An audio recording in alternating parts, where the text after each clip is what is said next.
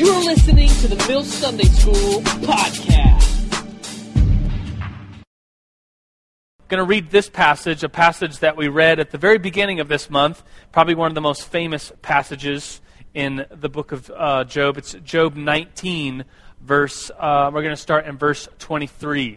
So it says something like this. Job 19:23 says, "Oh, that my words were written down. Oh, that they were inscribed in a book. That with an iron stylus and lead they were engraved in rock forever." So Job is prefacing what he's about to say, like, oh, may these words be written down forever and ever and ever. And then the very famous line in the book of Job, maybe you've heard of it before, verse 25 says, "As for me, I know that my Redeemer lives." It's a phrase that I've heard in many worship songs. "As for me, I know that my Redeemer lives." And if you know the book of Job, any detail, if you've been here coming this month, you know that Job suffers immensely. His children die. He loses his prosperity, his wealth, etc. And he's suffering. He's got a horrible disease. And yet he says, "I know that my Redeemer lives. And at the last he will take his stand on the earth, even after my skin is destroyed. Yet from my flesh I will see God, whom I myself will see, my eyes and not another. My heart faints within me." So let's pray this morning as we begin. God, we do thank you. We praise you. God, we praise you alone for the book of Job and how the book of Job teaches us that you do show up to those that are suffering.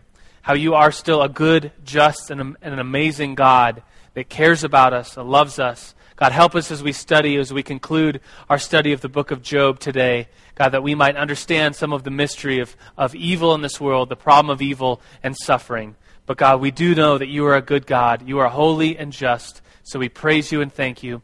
And everybody screamed, Amen. Sweet. Let's talk about lawyers real quick. Anybody like lawyers?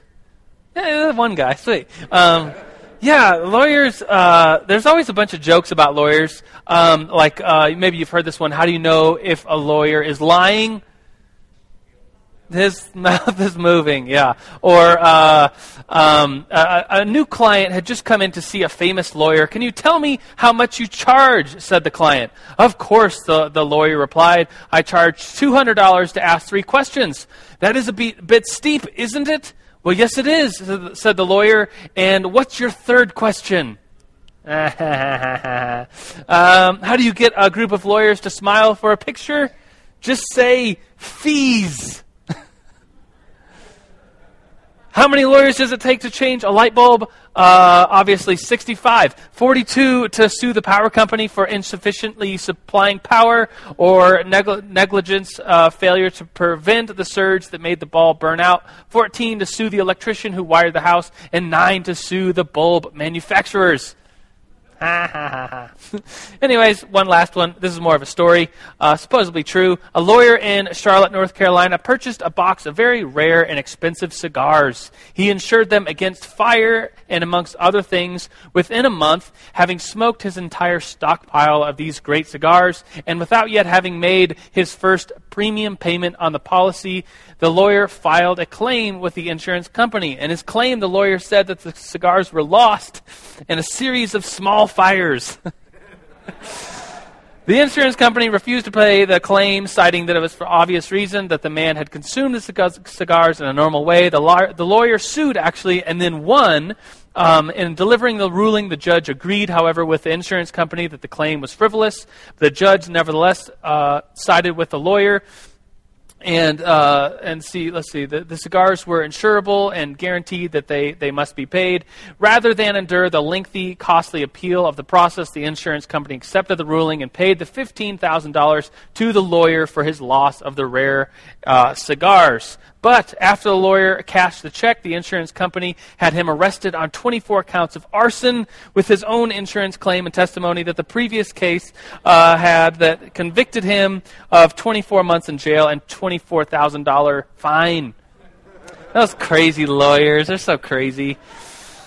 But imagine yourself like if you lived, America is usually a very just society. We have court and we have lawyers. We have all these processes and these rules about you can't just go to jail without cause. You're innocent before proven guilty. But let's say you live in another country that isn't as fair maybe as the U.S. And one day the government just takes you. A bunch of policemen arrest you. You're thrown into prison. You're stripped from your family. You're stripped from your wealth. And you're thrown in prison. You're horribly suffering there. Wouldn't you want a lawyer? Wouldn't you be screaming out for justice, someone to mediate between you and the law? And so lawyers are necessary, a part of, I think, a society, even though we make fun of them and joke about them a lot. But if there's not a lawyer, then you don't have someone to mediate between you and the ruling power in the land, then that just causes more despair, and you realize that the situation is not just. And so consider Job. The Job that we are studying in the book of Job is what I just said. He's stripped from his family. 10 of his children die in one day in a tornado. Job is given a horrible skin disease, and he's sitting on dirt, scraping his skin with a piece of pottery, and all his wealth had been taken from him. He has nothing left. And he cries out at one point in this book, which I think is so interesting and unique about Job's situation, because he realizes that God is the one ultimately responsible for his suffering, and God is making him suffer. And we studied that in depth a couple Sundays ago. If that interests you and you weren't here for that, you could podcast it. But Job cries out for a mediator, someone to take the place, the middle ground between himself and God, the one that is making him suffer, and he's being punished. Like at one point he says, God, if you would just bring your charges against me that I might know what I did wrong, then I would understand. And in this verse, Job chapter 9, this is Job speaking about God. Job says, he is not a mere mortal like me that I may answer him. So God is not a mere mortal, or that we may confront each other in court. But that's throughout the book of Job. Job is asking for that day in court. If only God would listen to me, bring his charges against me. Here I am in prison being unjustly punished. And if only God would at least tell me what I did wrong. And then this verse 33, if only there were someone to mediate between us, someone to bring us together.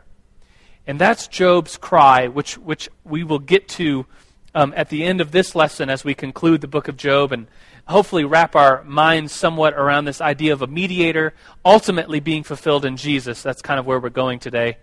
But Job cries out, if only someone, here's Job at the bottom, God at the top, if only someone could mediate between us. If only there was some lawyer or an umpire, some translations say, someone to stand between us so that I could get justice. And then, of course, we know from the book of Job that God doesn't even send a mediator. He comes himself and tells Job that he's just, and we have that beautiful narrative. But one final joke that I found on a lawyer's joke website, and I guess it's more insightful than it is funny. It says this: what's the difference between a good lawyer and a great lawyer? A good lawyer knows the law. A great lawyer knows the judge. And so ultimately this idea that Jesus comes and he knows the judge, he knows God because he is in fact one in being with God. So we'll get to that today.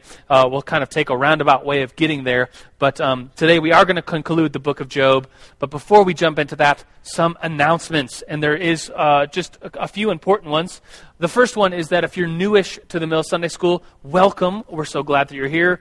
And on the tables, there's these new I think it says visitor card if you want to fill that out. And then on your way out in the lobby, there's a table. There'll be some nice people standing behind the table as you leave. If you give them that, they will give you a CD, a worship CD. And the worship CD is from a Friday night. That's our main college and 20-somethings ministry. It's called The Mill, and it happens at 7 o'clock every Friday. And so the CD that you get is a worship series, or worship set, worship music from The Mill on a Friday night. That's our gift. So that's for you if you're brand new. We're glad that you're here. The next announcement is next week. Everybody say next week. There's no Sunday school. Everybody say no Sunday school? I know, it's brutal. And why? Is there a holiday? Is it Christmas? Is it Easter? What's going on next week? Well, it's not really an official national holiday, but it is something that we do at the Mill every year, once a year in February, and that is we as the Mill leadership team, everyone that is on the leadership team, we take our annual leadership retreat, which covers the whole weekend, Saturday through Sunday, and so we won't be back next week for the Sunday school. And it is Super Bowl Sunday, so you can think about it like that, like no Sunday school, because Super Bowl Sunday holiday. That doesn't make as much sense. So you really have to know the real reason. So put it in your calendar so you don't get up early and come to Sunday school and then realize that there's no coffee here. That would be disastrous for your life. And so next week, no Sunday school. The reason is our leadership retreat, where we as leaders will go up into the mountains, and Aaron will be there, and the Mill staff will be there, and we'll talk about direction and future and leadership and service to the Mill. And so it's really a retreat for our leaders, a way of honoring them. And and if you're interested in being a Mill leader, like the people that come to Sunday school early, or the people that on the Friday nights stay after or make the coffee, if you're interested in being part of our leadership service team, you can get an application from the Mill office or go online and read more about it. So that's that. So next week, no Sunday school. So sorry, but it's our way of kind of honoring our leaders. Cool? Everybody cool? Cool with that? All right, sweet. Let's talk about today the little problem of evil. I say little jokingly because it is actually a huge problem. The problem of evil. And it's a problem because, let me just have this guy word it for us. This guy, if you've ever taken a philosophy class or a 1700s, actually 18th century history class, you might know this guy. Do you know who he is? His name's at the bottom. David Hume. Have you heard of him before? He's a pretty big philosopher that you would have to study in a philosophy class. And he's known as the great skeptic, kind of the big atheist of his day in the 1700s. He's known as the great skeptic. He's also kind of known for bringing rationality to the philosophies of our age. And his big idea was that human knowledge arises only from sense experience. And so if you can experience God, then you can prove God. But he would argue that you can't truly experience God. He was a big atheist. And he said that the problem of evil is this. He wrote it out very rationally. Of course, the problem of evil existed before David Hume, but he wrote it out in a very interesting way, very equation-like. And it says this. So this is, in fact, the problem of evil. It's maybe one of the reasons why David Hume, the great atheist, did not believe in God. Maybe you have some friends, or if you're in here kind of questioning, does God even exist? Maybe some of the thoughts that would come to your mind, or to a true atheist mind, is, why does bad stuff happen to good people? If God is all good and all powerful, couldn't he have stopped it? I guess God doesn't really exist because bad stuff happens. So here it is. I'll read it off the board very slowly, kind of anecdotally, so that we can understand this statement. And this is David Hume's statement about the problem of evil, what it is. So it's a question. Is God willing to prevent evil but not able? Then he is not all powerful. And so I'll stop there and kind of explain that. If God is willing to prevent evil, but he's not able, then he's not all-powerful. Like, let's say you're upstairs high in a building, looking down on a street, and you see a bus coming for a person that's crossing the street, and let's say they're blind. And so you're looking down at this horrible suffering and evil that's about to happen, and so you're banging on the window trying to get the attention of the blind person, but you're unable to. You're way too up high. You're looking down. You're not able to help in this situation, and so you want to help. You want to, if you were on the ground, you'd scream out, you'd run, you'd help the blind man crossing the road, but you are not able because you are not all-powerful. And so is God willing to prevent evil? Maybe like you in this building, but not able, then he is not all-powerful. So that's one side of the problem of evil. The other side is this. Is he able but not willing? Then he is malicious. Is he able but not willing? And so let's say another example. Let's say you look out your house one day and there's a shady-looking man in the neighbor's driveway, and he just looks shady. Maybe he's wearing all black and he probably has a mustache. And he is taking the lug nuts off your neighbor's car so that your neighbor's car's wheel would fall off when your neighbor started driving, maybe on the freeway, leading to your neighbor dying. And so you see the shady guy taking off the lug nuts of your neighbor's car, and instead of doing anything about it, you just go back to watching TV. So you could help. You could call the neighbor, write a note, you can do whatever, you could warn the neighbor, but instead you don't do anything. So is he able to stop evil from happening? But is he not willing? Then he's malicious. And then therefore the last statement, is God both able and willing? Is he all-powerful? And is he really good? Then why is there evil? Do you understand the problem at least? And it is a legitimate theological problem. And I'll tell you right now that there is no, here's the answer. We'll teach you the answer today. Just like in the book of Job, the book of Job is commonly thought to be, here's the answer to the problem of evil.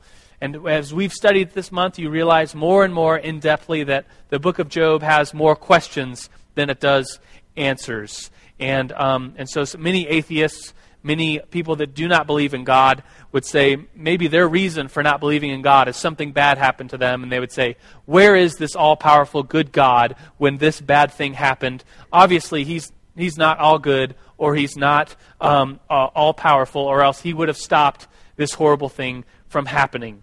And if you want to learn more about that argument and what Christianity has to say to that argument, you could look at, let's say, Mere Christianity by C.S. Lewis, or you could get on YouTube and watch some of the arguments by Ravi Zacharias, a very famous apologetist that lives today, and realize that claiming that there is evil is claiming that there's something to compare evil to, aka good. And if there is a true good in this earth, then that must have come from outside of itself. There must be a moral lawgiver, and if there's a moral lawgiver, we can call that thing or that being God that gave us a moral law, differentiating between evil and good, and so on goes this very long and complicated argument. But we don't have time to get into that today. We just have time, barely, even if that, to talk about evil. And the question, what is evil? And maybe you were here a couple of months ago. We talked about how there's only two things in this whole world. We talked about, a couple of months ago, I think we talked about evolution and creation. We talked about how we as Christians are creationists, and then there's maybe some debate about, whether you're an old earth or a young earth or a progressive evolutionist or a theistic evolutionist. We talked about there's lots of debates within Christianity, but we would all say as Christians, if you're truly a Christian, you would say that God is creator, that he made what there is, that there wasn't pre-existing things before God. God is, always was, always will be. And we talked about this idea of there being two stuffs. Do you remember that? Anybody here for that? Remember we talked about two stuffs? That's coming back maybe. And we talked about how everything is either God or God's creation. And so, what is evil? Is evil an aspect of God, or is evil something did God create? Evil? And it just kind of messes with your mind if you really take into consideration that, there was nothing pre-existing God. There was God, and then out of him came everything that is in existence. And so where does evil come from? And I think something that's helpful to think about is how you define evil, and asking yourself, what is evil? Maybe you've heard this analogy before, but evil is like darkness. There is no such thing as darkness. It's actually just the absence of light. Or evil is like cold. Have you heard this analogy before? That evil is like cold. Cold is just the absence of heat energy. And so it's the existence of, it's kind of like evil would be the going in a different direction from God. And maybe God allowed space or free will for you to turn away from God. And if you turn away from God, that is what evil is. It's a rejection of the lawgiver. It's a rejection of the Creator. And so that I guess that kind of makes sense in some ways, that evil is the reaction of the walking away from God. And so if you in your life, walk away from God, maybe evil things will happen to you. If you sin, if you go down a dark path, then darkness will surround you. You'll be, evil things, your suffering may happen to you because you're walking away from God.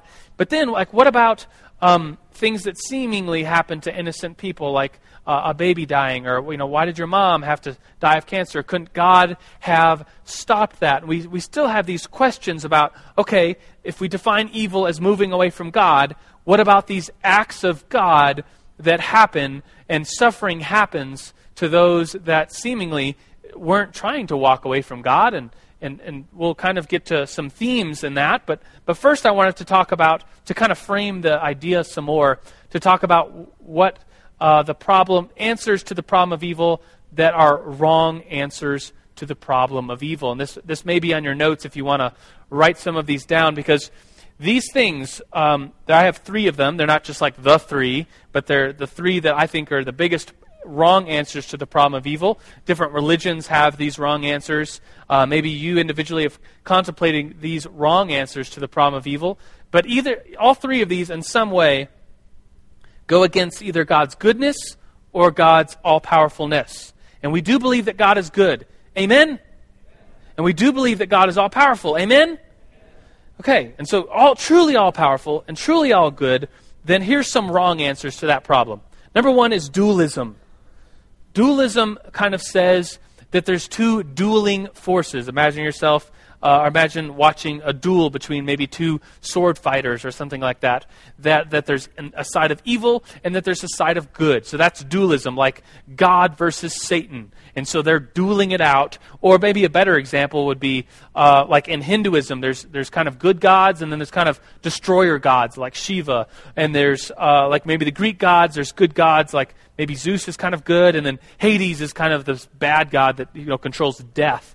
And so whoever's winning at the time, if the good God is winning, then maybe good stuff is happening in your life. And maybe if you've given the power of darkness some energy in your life, then the darkness is winning in your life, and that's why you're suffering. But that's a wrong answer. Do you realize why it's a wrong answer to us as Bible-believing Christians? Because God is all-powerful. And if God is all-powerful, then it's like Satan or the works of the evil one are like a little ant, and God could just crush a little ant. Any power that Satan or an evil spirit might have is given to it by, or maybe allowed to have that power by God. It's not like Satan could win against God. No, God is all-powerful. He created Satan. And so we do not believe in a war between good and evil, and when goodness wins, good things happen in our life, and we get sweet cars and money and health. And when evil powers win in our life, then evil powers win over God. That's the big differentiation here, that somehow evil can overcome God. Then bad stuff happens in our life. And we would say, no, that's not right. The Bible says that God is all-powerful and Satan is a mere creation. So that's a wrong answer to the problem of evil. The next one is this idea, if you're writing things down, you can just write, there is no evil. And you would think about that and say, there are some religions or very Eastern thoughts that would say, this whole world, everything in it is all just made up. Does anybody see the movie Matrix a long time ago? You probably saw it when you were in kindergarten. I was like in college or something. In the Matrix, there's the world that is surrounding you, that's blinding your eyes, is a fake world. It actually doesn't exist. The real world is like you're in a swimming pool of your own juices with like wires connected to you, right? And so that's the real world, and so this world really doesn't exist, and so therefore there's no good, there's no evil, etc. One of the big things of, maybe some of you are familiar with Christian Scientists, who I always joke, please don't be offended, but Christian Scientists, that religion is kind of like grape nuts. Grape nuts are neither grapes nor nuts. Christian Scientists. Anyways, Christian Scientists believe that there is no reality, that this world, this earth, actually does not exist. And so the only thing that does exist is God and all things, and you can actually enter into God when you die if, you live this world according to some of the teachings of Mary Baker Eddy. And her big thing was like healings, like you don't have a toothache right now because there is no tooth. Nothing is real, and so you don't even need to go to the doctors because the doctors doesn't even exist. There is no reality. There is no present. Like in the words of Neo, there is no spoon. It doesn't exist. And so therefore, evil doesn't exist. But we as Christians would say that's a wrong answer to the problem of evil because suffering really does exist. We would say Jesus really did suffer. Jesus is real. Our own life is real. When we suffer, it actually hurts. It is real. We can't just stop thinking about it like, dude, your arm is cut off. No, don't worry, it's not real. The arm's not real. You're like, man, it hurts. It's real. Like, you can't pinch yourself and wake up. This world is real. Consequences and things that happen in this world are real. So that is a wrong answer to the problem of evil. And similarly, this 1 and 2 and 3 might be very related in some ways, but 3 says it's all good. And so you consider that God is good, and that everything that happens, God is sovereign over everything that happens. Because God is sovereign and good, everything that happens is in fact good. And maybe you've had some experiences in your life where things just kind of work out. And like, you come to an elevator, the elevator's broken, you're like, dang it, now I have to walk upstairs. But you're like, well, maybe this is actually a good thing because I need the exercise. Or maybe you're late for a flight and you miss your flight. You're like, man, I have to spend the next 5 hours in this airport waiting for the next flight. This stinks. I'm suffering. There's nothing to do here but play on my laptop. This is horrible. Whatever. That was a joke. Everybody lighten up. So you're just like, oh, I'm suffering in the airport. But then you find out that the plane that left that you actually missed had mechanical problems, had to land in a podunk airport, and they were actually 24 hours from getting fixed and arriving at the destination. So you actually arrived there first. And so you just talk about like, oh, maybe God works, and there is that verse, and we'll talk about that later, that God works out for the good those who seek him, right? And so but that's kind of different than this wrong answer, because everything would just be redefined to goodness. Like, anything that happens is good. And to that's a definitely wrong problem, because no one would say, oh, your mom died of cancer. That's actually a good thing. No, it's not. A drunk driver hits you and now you're paralyzed for the rest of your life. That's actually a good thing. Well, no, it's not. That's suffering. That's something bad that happened. Or someone hijacks a plane and crashes it into a building in New York City. You don't say, oh, that's a good thing. No, you would say, that's an evil thing, and evil is real in this world, and an evil is a real thing, and it's real and it's not good. And so these 3 are wrong answers to the problem of evil. And from there, we think about the book of Job, who in this book of Job, maybe before studying it or really reading it, you think, oh, the book of Job is a nice story. First of all, you're wrong there, because it's not very nice. So we've been studying this book, and it's not kid-friendly, it's not easy to read, and it's not nice. It's very mysterious, and it's very, very deep. And so you could come to this book and think, oh, it's a nice story, which it isn't. It's a nice story about the problem of evil and how God answers the problem of evil. And it's not really an answer to the problem of evil. It supplies more questions than it does answers. And so we have many questions about this problem of evil, why God would allow bad things to happen, while an all good and powerful God would allow something bad for you to suffer. And so I thought now may be a good time maybe you're sitting there thinking, gosh, I have something to say. I have kind of an idea to bring to the table about why God would allow evil to happen. And so let's provide just a few minutes for discussion. So be bold, just join a group, get into a group, talk to complete strangers. That's fun. It's how you work on social skills and community. And here's the question. The question is, what ideas can we throw at? And so it's a figurative, like, what ideas, and maybe you're sitting there with some ideas, what ideas can we throw at this problem of evil to maintain God's goodness, because God is truly good, amen, and he is truly omnipotent. That's a big Sunday school word for he is all-powerful. And so God is all-powerful, and he's all good.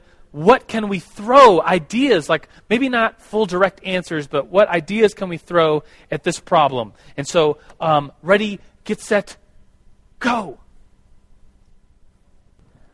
If you're willing to stand up and share something with all of us, I know it's usually not the easiest thing to do, and this is also a very hard question to communicate about. And so I would wonder if there's some people with some mics on either side, get their attention. If you could stand up and share maybe some ideas that you could throw at this problem, still maintaining that God is all good and all powerful. Yes, thank you for starting us off.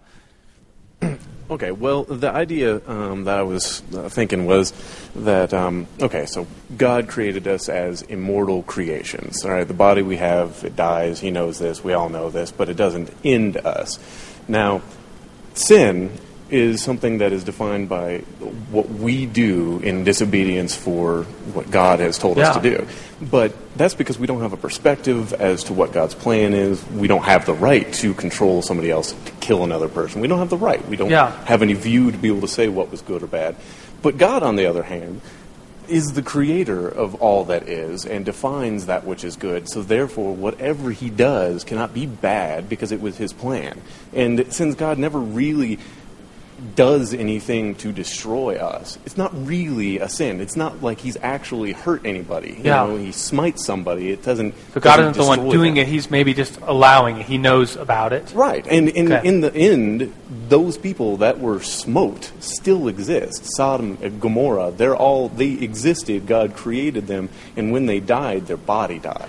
So what was the sin? What was the evil that was done to these people? Okay. So, I mean, by that, it's like it's saying that now here does not exist. It's like that.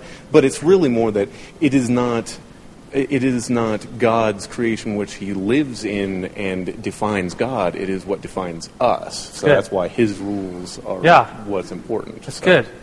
Who else wants to share this? Hand back there. I think to wrap up what he said, two things I heard at least. That one, the things that happen, the bad things that happen, maybe God's just allowing them. And number two, there is an afterlife. There is a world to come that things will be made right. And yes. Yes, Matthew, go ahead. Okay, to try and sum up my table's idea, it's, first off, we have to understand that when we ask the problem of where is God in this situation, we're looking at it from the situation. It's kind of like trying to see the forest through the trees. A lot of people have heard that phrase, and that it's hard to see God in the moment. It's hard to see God in the heat of something that's going wrong. It was hard for Job to see God's plan and God's justice where he was at. And another thing to look at is the fact that one instant, that one moment, even this lifetime, this isn't the end game. This isn't where all things are brought to justice. This isn't the harvest time. Yeah, it's good. This is just a momentary blip in our existence of eternity. Because, I mean, all the problems that come up that I saw with all the arguments against why God can't be all good if he is all powerful and evil exists is because they totally and completely forget the fact that God is also all knowing. He sees the forest. He sees beyond the forest. Yeah. He sees that one instant and he sees what he's going to do with it. A friend of mine's dad recently died, and he was a good Christian guy, just went to Mass every Sunday, just devoted follower of Christ, and every day he prayed for his family to fall in love with God the way he has. Yeah. And you see a guy like that die, and it's just like, God, how can you be all good? But as a result of his death, his entire family started going to church. So God worked out something for good, I hear you saying, and I hear you saying that the problem is more mysterious than we can know, the forest and the trees. Yeah, thank you. It's good. Yes, ma'am. Pass the mic back to her, and then maybe one more after her. I'm citing other people's ideas. Okay. The first one would be that the existence of evil in its existence does not disprove the existence of God. It's just you've got God and you've got goodness and you've got evil. But to quote somebody else, they were saying that if God is the embodiment of all goodness, then the greatest act of goodness a good being could do is to create other beings that could partake of his goodness and truly experience his goodness. But for them to experience this, it would have to come with a choice, because having that choice is good. Yeah. So if we have a choice to choose God, we can also choose the absence of goodness. We can choose the absence of God. Yeah. And within that, as creative beings created in the image of God, as he's creating us to experience his goodness, we have this creative capability. And I can choose to create within the absence of God's goodness. And within that absence, I create evil. That humans create evil God didn't make it. That's good. He can permit it and rule over it because it's a consequence that I chose. That's good. Very articulate. Basically, the idea of free will, that we could choose to go against God. Thank you very much. Yes. Anybody else? Yes, in the very front. You could have the last word.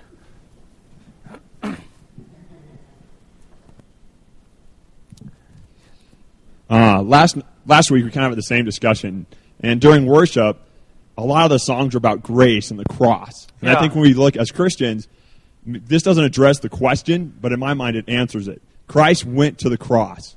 Justice was ultimately served there. He said, I know this is a problem, but I will make the solution. And he says, I will die, I will suffer, take all your sins.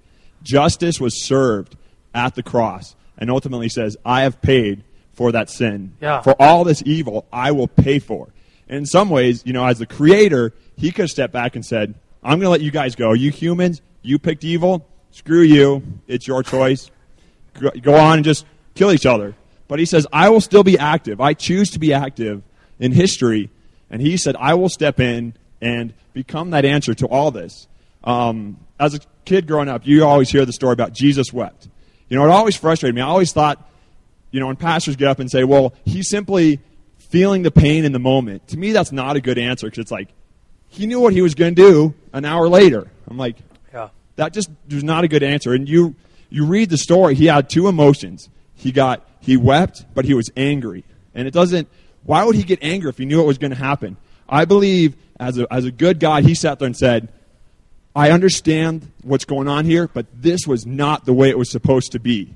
Yeah. He gets angry at human suffering. And he says, he wept. I believe that's why he wept. He didn't weep because he knew what he was going to do. He wasn't feeling their pain. Ultimately he said, this was not the plan. The plan was for good things for you. And he, at that moment, said he was weeping and he was angry at human suffering. So to me, the cross is the ultimate answer to questions like this. Yeah, thank you very much, Brandon. I think that is where we're going. I think that is the best theme in answering the problem of evil, which we will come back to that in just a few minutes.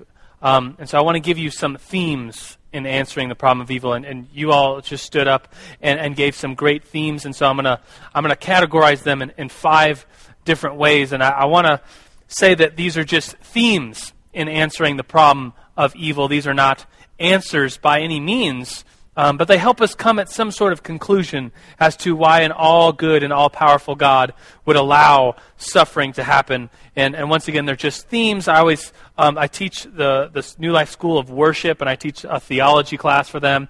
And when we go over the problem of evil, I always put a question kind of on the midterm or on the final exam that kind of tricks them. And I'll say something like, the answer to the problem of evil is, and I'll put one of these 5 things up. And the trick about it is that it's not an answer. It's just a theme in answering the problem of evil. And so here we go. The 5 themes. These aren't the themes by any categorizing them, but they're just 5 of them that I found that are very helpful in coming to some conclusions about the problem of evil. Some of these are the ones you mentioned, like free will.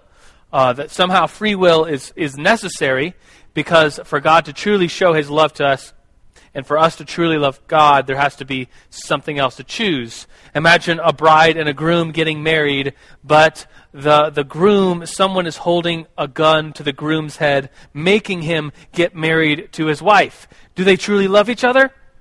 No, he has to get married because it's either get married or die. He doesn't have a choice in the matter. And so like God giving us free will to choose him, to choose what is good or to walk away and to choose what is evil, God maybe created space for us to choose what was wrong in his true love for us.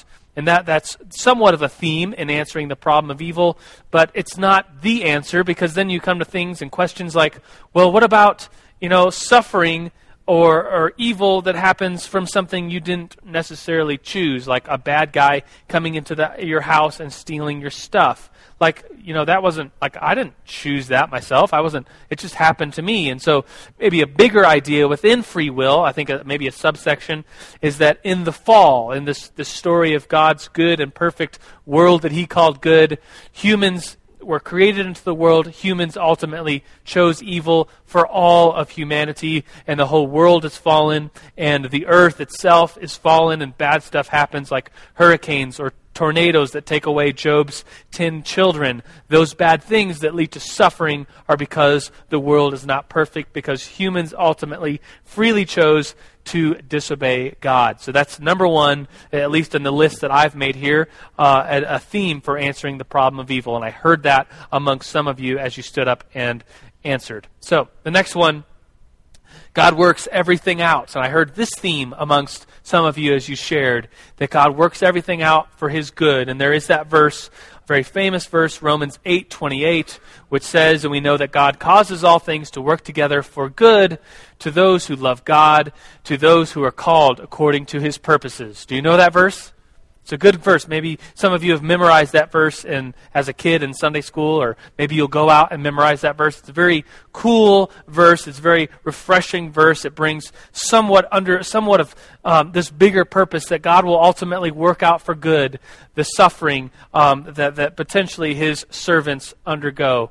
And maybe another verse like Romans 5:3 that says this, maybe some of you have memorized this, but says that we should glory in our sufferings because we know that suffering produces perseverance. Perseverance produces character, and character, hope. And so out of suffering, we get character and hope. And those are things that come out of suffering.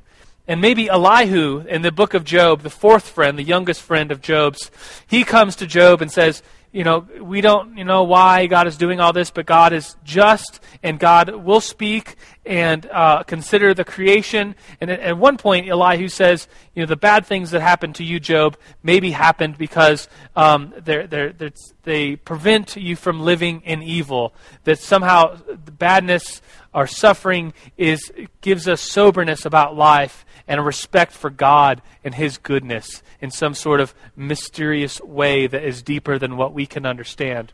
And so ultimately, suffering is worked out by God, and potentially it works out. And that is not saying the wrong answer for the problem of evil, that there is no evil or that it is all just good. No, this truly embodies this, that suffering does happen. Suffering is bad, but God will somehow work that out. Does that make sense? So it's definitely not an answer to this huge problem of God allowing, like an earthquake to happen and millions of people dying in an earthquake or being affected by it. Why couldn't God have stopped that if he's all powerful? Yeah, he could have. But then did he just watch it happen and, did he just let all that suffering happen?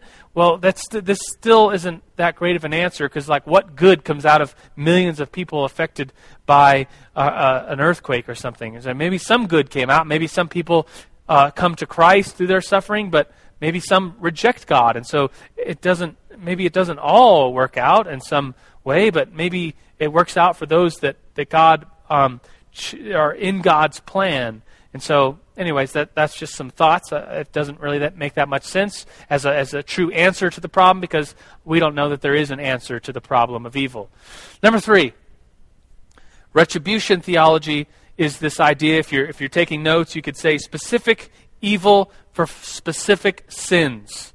Like you decide to get drunk and then go out for a drive and you hit a telephone pole and bust up your car. Well, that was a dumb, sinful choice of getting drunk and driving, and that's the consequences of it. Could have been worse. Or you lie at work and then you get fired. It's like, oh, I'm suffering because I got fired. Well, you're suffering because you lied, and that was a wrong thing to do. And so it's specific evils for specific sins. You specifically sin, and you specifically get an evil back. And that sometimes is the case. Like we could think in our own lives, like I made a bad choice and it led down a path, and I received what I reaped what I sowed in that situation. But that doesn't always work out to be the case. Bad things happen to seemingly innocent people. People that are good, have bad days just as much as people that are good. They have bad days just as much as people that are bad. They have bad or good days. And so Job's friends, if you remember from an earlier lesson, if you were here, we talked about how Job's friends are really big in retribution theology. They said, Job, you must have sinned because you're getting sin or evil or suffering placed upon you, so what did you do wrong? And of course, Job didn't do anything wrong. He was the most righteous man in all of the East. And God tells Satan that he's the most righteous. He's blameless, and yet suffering still comes to Job. And so the answer to the problem of evil, retribution theology, works out in some cases, but not all cases. This is not cut and dry example that if you do wrong, wrong will come to you in the equal and opposite way. And if good happens to you, then you'll have a nice house and a BMW. It doesn't work out that way. There's really good people that don't have BMWs, if you can believe that. All right, anyways. Number 4, someone mentioned this, the afterlife, that God will work all things out for the good, that there is suffering in this world. And if you're a really bad person and you live at the expense of others and you reject God and you pillage people and take advantage of them and treat them horribly, well, there is an afterlife and there is a God who will judge the sins that have been committed. And so maybe not on this life. I think of people that are like drug dealers and stealing money. They always got like big wads of cash. Like, how are they doing so much evil and injustice and yet they're so rich? Well, there is an end to everyone's life. There is a judge, and people will have to pay for the sins that they've committed in the afterlife, and God will judge everyone according to what they've done. And so that is maybe somewhat of a hope for those that have been wronged, that in the end God will retribute them or judge those that have wronged them. But it still doesn't really answer the question, why did it have to happen at all? Why couldn't God have stopped it? Where was God in all of that?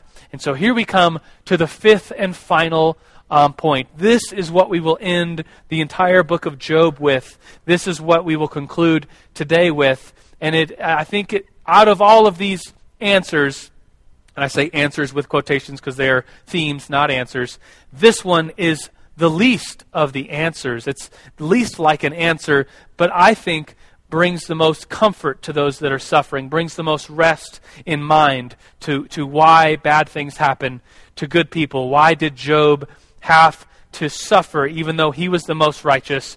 And it has to do with what we began Sunday school with, the idea of a mediator, or a true good lawyer that stands between a person and the law, a truly good umpire that stands between a person and the rules of the game. And it has to do with Jesus. And Jesus is in fact God, and so I wrote it like this. I said, God as the victim of sin. God as the victim of sin.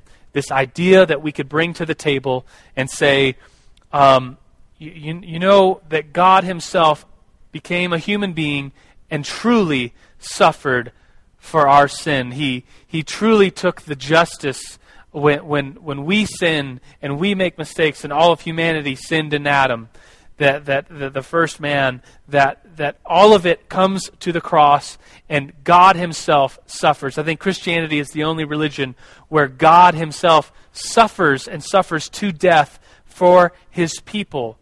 And as we picture Jesus on the cross and the events leading up to that, we could think about someone who is suffering. And if you're suffering or you've been through a time of suffering, maybe you're screaming out, why? Why would this happen?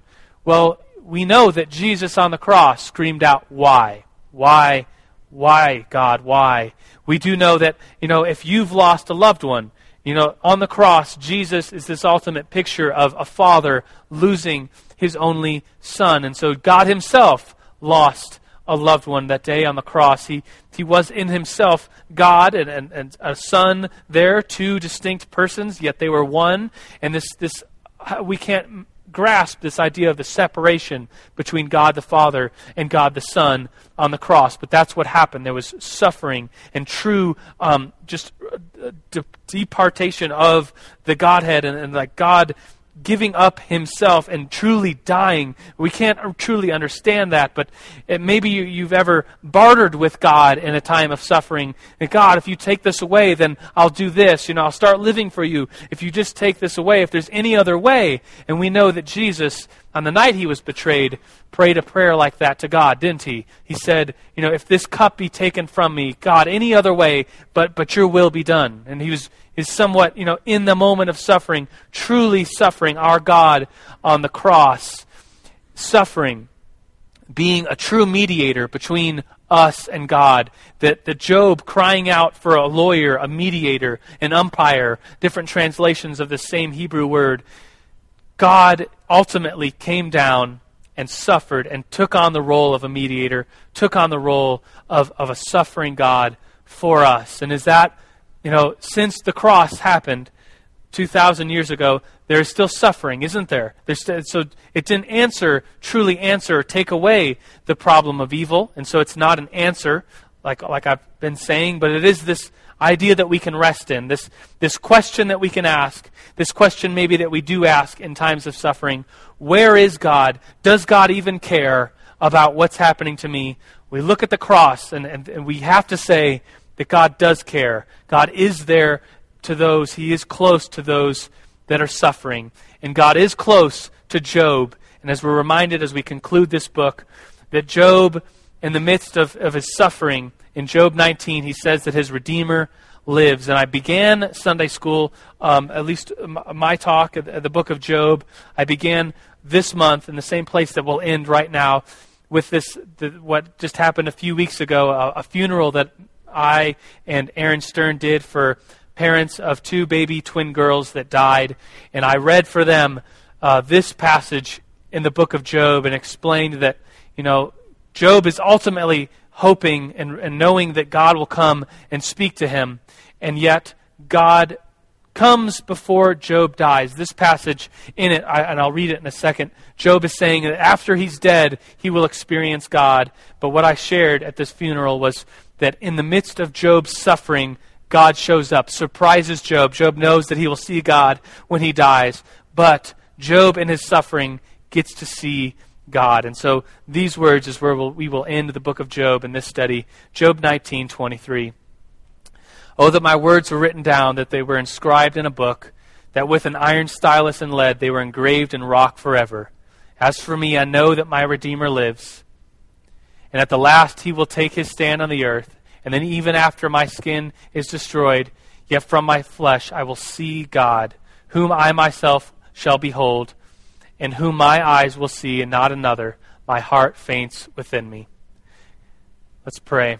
God, we thank you for this book of Job. We thank you that God, you are good, that you are just, that you are all-powerful. We know these things to be true because of the word you've given to us. And God, we understand that there's a mystery of why bad things happen, but we do know that you care about us. We do know that you are there. We do know that you suffered like more than we could ever suffer. And God, you took what we deserve. We deserve justice and wrong because we've done wrong to you, but you took that upon yourself, and we praise you. We thank you. We worship you as a true, loving, just, and good God. And it's in your name that we pray, Jesus. Amen. All right, everyone. Peace out. We will not see you next week because there's no Sunday school because of leadership, but we'll see you the week after. We'll talk about early church history. Peace.